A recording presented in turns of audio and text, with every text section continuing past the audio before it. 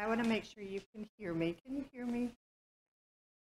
Our second reading today comes from the prophet Jeremiah, chapter 8, verse 18, and ending at chapter 9, verse 1. For those of you following along in your bulletin, note that the change is the fault of a last-minute decision on the preacher, and says nothing about the diligence of our bulletin editor. Let us hear God's word for us today. My joy is gone. Grief is upon me. My heart is sick. Hark the cry of my poor people from far and wide in the land. Is the Lord not in Zion? Is her king not in her? Why have they provoked me to anger with their images, with their foreign idols? The harvest is past, the summer has ended, and we are not safe. For the hurt of my poor people, I am hurt. I mourn, and dismay has taken hold of me. Is there no balm in Gilead? Is there no physician there? Why then has the health of my poor people not been restored? Oh, that my head were a spring of water, then my eyes a fountain of tears, so that I might weep day and night for the slain of my poor people. Friends, this is the word of the Lord. Thanks be to God. In the earliest days of the pandemic, when each day stretched out before us with as much uncertainty as the one before, our family decided it was time to dig into the Star Wars universe. Distraction felt important at that time, when engaging with the problems of a completely fictional universe seemed much preferable to wallowing in the overwhelm of the actual one. One night in the midst of this, we were towards the end of episode 4, Return of the Jedi, or is that the true episode 3? I'll leave that there for another time. Regardless, we had come to a pivotal scene between Luke and Darth Vader on the Death Star. While the movie premiered in 1983, and there's not much left to spoil, I do know that there are still those who come newly to it, so I won't give away too much. In the scene, though, after many minutes of heightened intensity, with lightsabers and force lightning, yes, that is a thing, Luke, a Jedi, the good guy, comes face to face with Anakin from the dark side, otherwise known as his mortal enemy, Darth Vader. At the height of it, Anakin reveals himself to be capable of remorse, and even possibly of love. It is shocking. It is a scene of reconciliation and release that we weren't quite expecting. It is what Luke had gone to battle for, what he had hoped for even when all else told him it couldn't be so. It really is a cinematic catharsis moment. And from the couch cushions in the dark, a sob let loose. Ella, our youngest, seeing this for the very first time, was overcome by the rawness that the writers were trying to convey. All of the layers of hurt and betrayal, of love and hope and loss. Ella is good at that. It's one of her many superpowers in regular life, too. She is not one to look away when she realizes someone is hurting. It's something she's doing a good job of teaching those of us around her. Because it's a difficult thing to see the pain of others.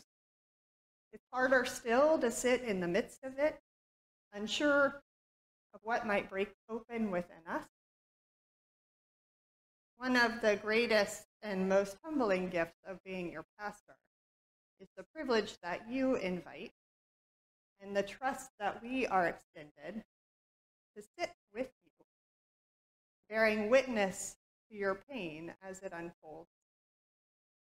The death of loved ones, the trauma of injury, the breakdown of relationships, struggle through diagnosis and treatment, the unmooring of mental illness, the uncertainty of job loss, the heartbreak of miscarriage and infertility, the long and winding paths of deteriorating bodies and minds. Now, we do receive some training on how to sit best with this, but I learn most often from you how differently we all make it through. Some with questions, others with anger. There's weeping and there's laughing, stoicism and regret. Sometimes we are alone and desperately do not want to be, and sometimes we are surrounded and searching for spaces of quiet. All of us have a desire for it to be over quickly. And some of us understand that it will take longer and look differently than we thought. These are some of the most vulnerable and sacred moments in our relationships to one another, whether it is a pastor or a parent or a partner or a sibling or a friend or a child or a caretaker. In grief, we have choices, of course. When the one who is hurting chooses to allow another person to see them or not, when the one who is with them chooses to see or not.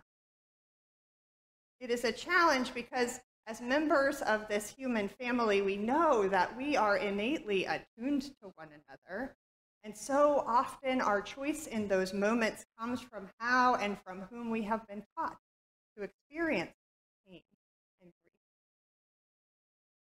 From our earliest ages, this begins.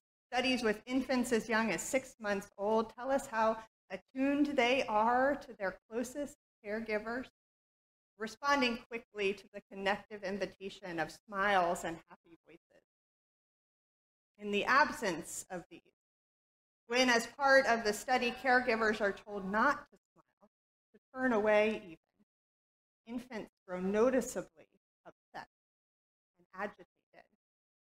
Over time, with extended periods of this, they will tune in elsewhere, looking to others around them for the stimulation that they seek. As we grow, we continue to learn from parents and family and peers, picking up cues from cultural expectations and gender norms. We learn what it feels like to be left out, to be included, to trust, to be betrayed. We learn to release our feelings or push them down, to transform them or to react in anger, to shut it all out, or to be completely overcome. And we learn also how and when to take in the emotion of others, when to see and when to look away, whom to see and whom to look away from, because before too long, the world is wide enough for us to know that it contains more than just our own joy and our own disaster. Collective grief and injustice confronts us in waves that can feel constant, inconsiderate of anything in our own personal lives.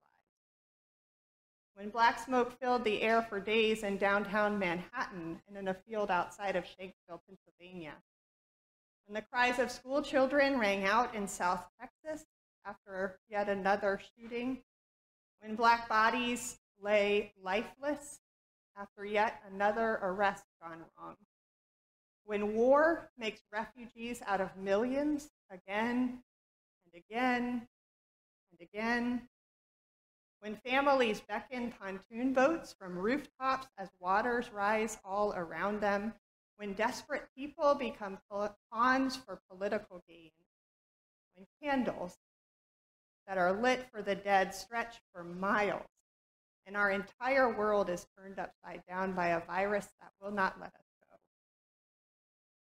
There is just so much that to wholeheartedly feel it all is too much. We might be overcome, we worry. And so when we are afforded the privilege, we learn how to hold it at bay, to remain aloof. And sometimes we grow numb. Folk artist Ani DeFranco captures it well in this lyric. The first time I saw someone lying on the cold street, I thought, I just can't walk past here. This just can't be true. But I learned by example to keep moving my feet. It's amazing the things that we all learn to do. Whether as a protective action in personal pain or willfully ignorant strategy of communal life, this numbing eats away at us, one way or another, at our relationships and at our faith. It tells us untruths about our self-worth and that of others. It relieves us of any urgency to act, any belief that if we do so, it would matter. Old Testament scholar Kathleen O'Connor observes that whether disaster afflicts an individual or an entire community, the numbing that begins as a protective response can quickly become a dehumanized, passionless condition. O'Connor studies and writes about the community of Judah and the prophet Jeremiah, whom God called up from their midst.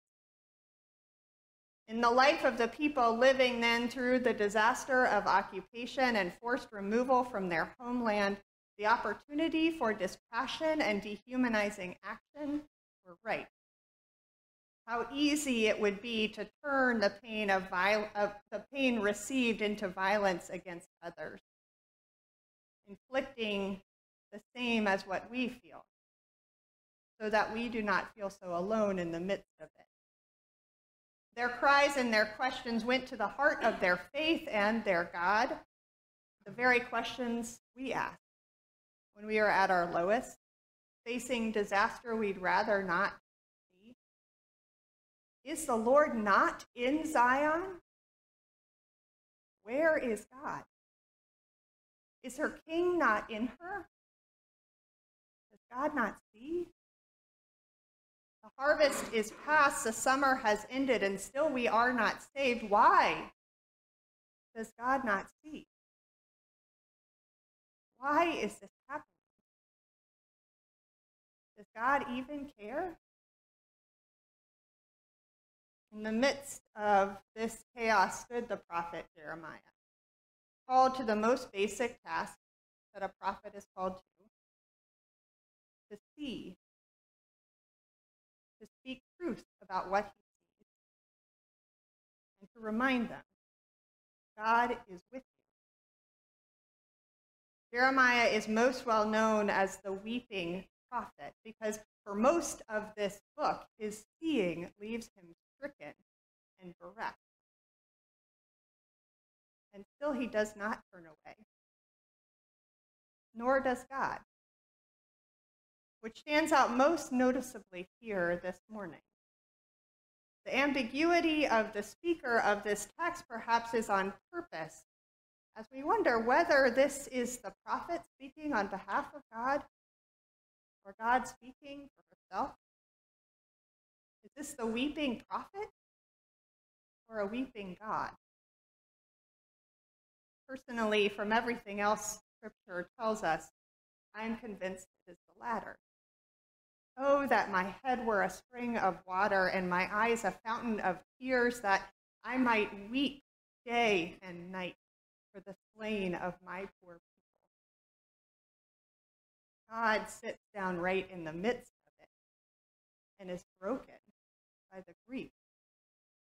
Our God, betrayed by those they loved most, yet who remains and holds with them the pain they bear in spades now.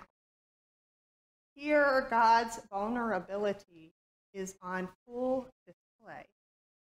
And whether on their own or through the voice of Jeremiah, God wishes the people to see this, to choose not to turn away, explain away, or to hide. It is a teachable moment for God and God's people. The pain and vulnerability of God before the people shows them that their own experience is true. The grief they have is real, and they do not suffer it alone. It will not break them in the end. In fact, God believes it can transform them. In this situation, grieving is a moral act, O'Connor goes on. It involves living in the present with a knowledge of the self and of the world as they are. It engages present reality, the only place from which the communal rebuilding can begin. When mourning occurs, life in communion with other people can become possible again. Grief is a coping mechanism. The gift of a God who is willing to not only be with us in pain, but to experience it within God's self is a marvel. It is an act of faith. God's faith in us. God's love for us. It is the gift of a God willing to let her heart be broken by our desires to look away. It is a gift of a God willing to call us to account for our willful acts of injustice towards one another and to show the pain of it. It is the gift of a God willing to become one among us so that we know that grief is not the end.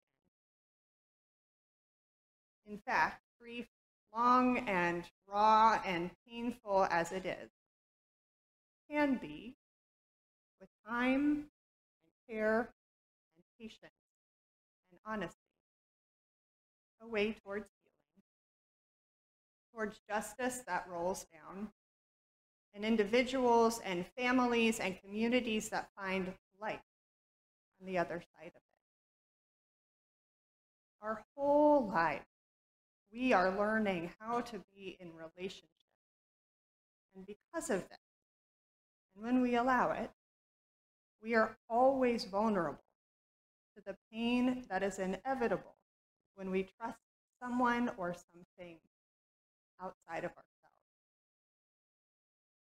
But this is also where the joy lies, we know. And God teaches us that too. Grief and love intermingle so that it is nearly impossible to disentangle them. May our God, who is willing to weep for us, with us, give us the courage to love one another well enough to do the same with one another, finding a way together through the pain and into life.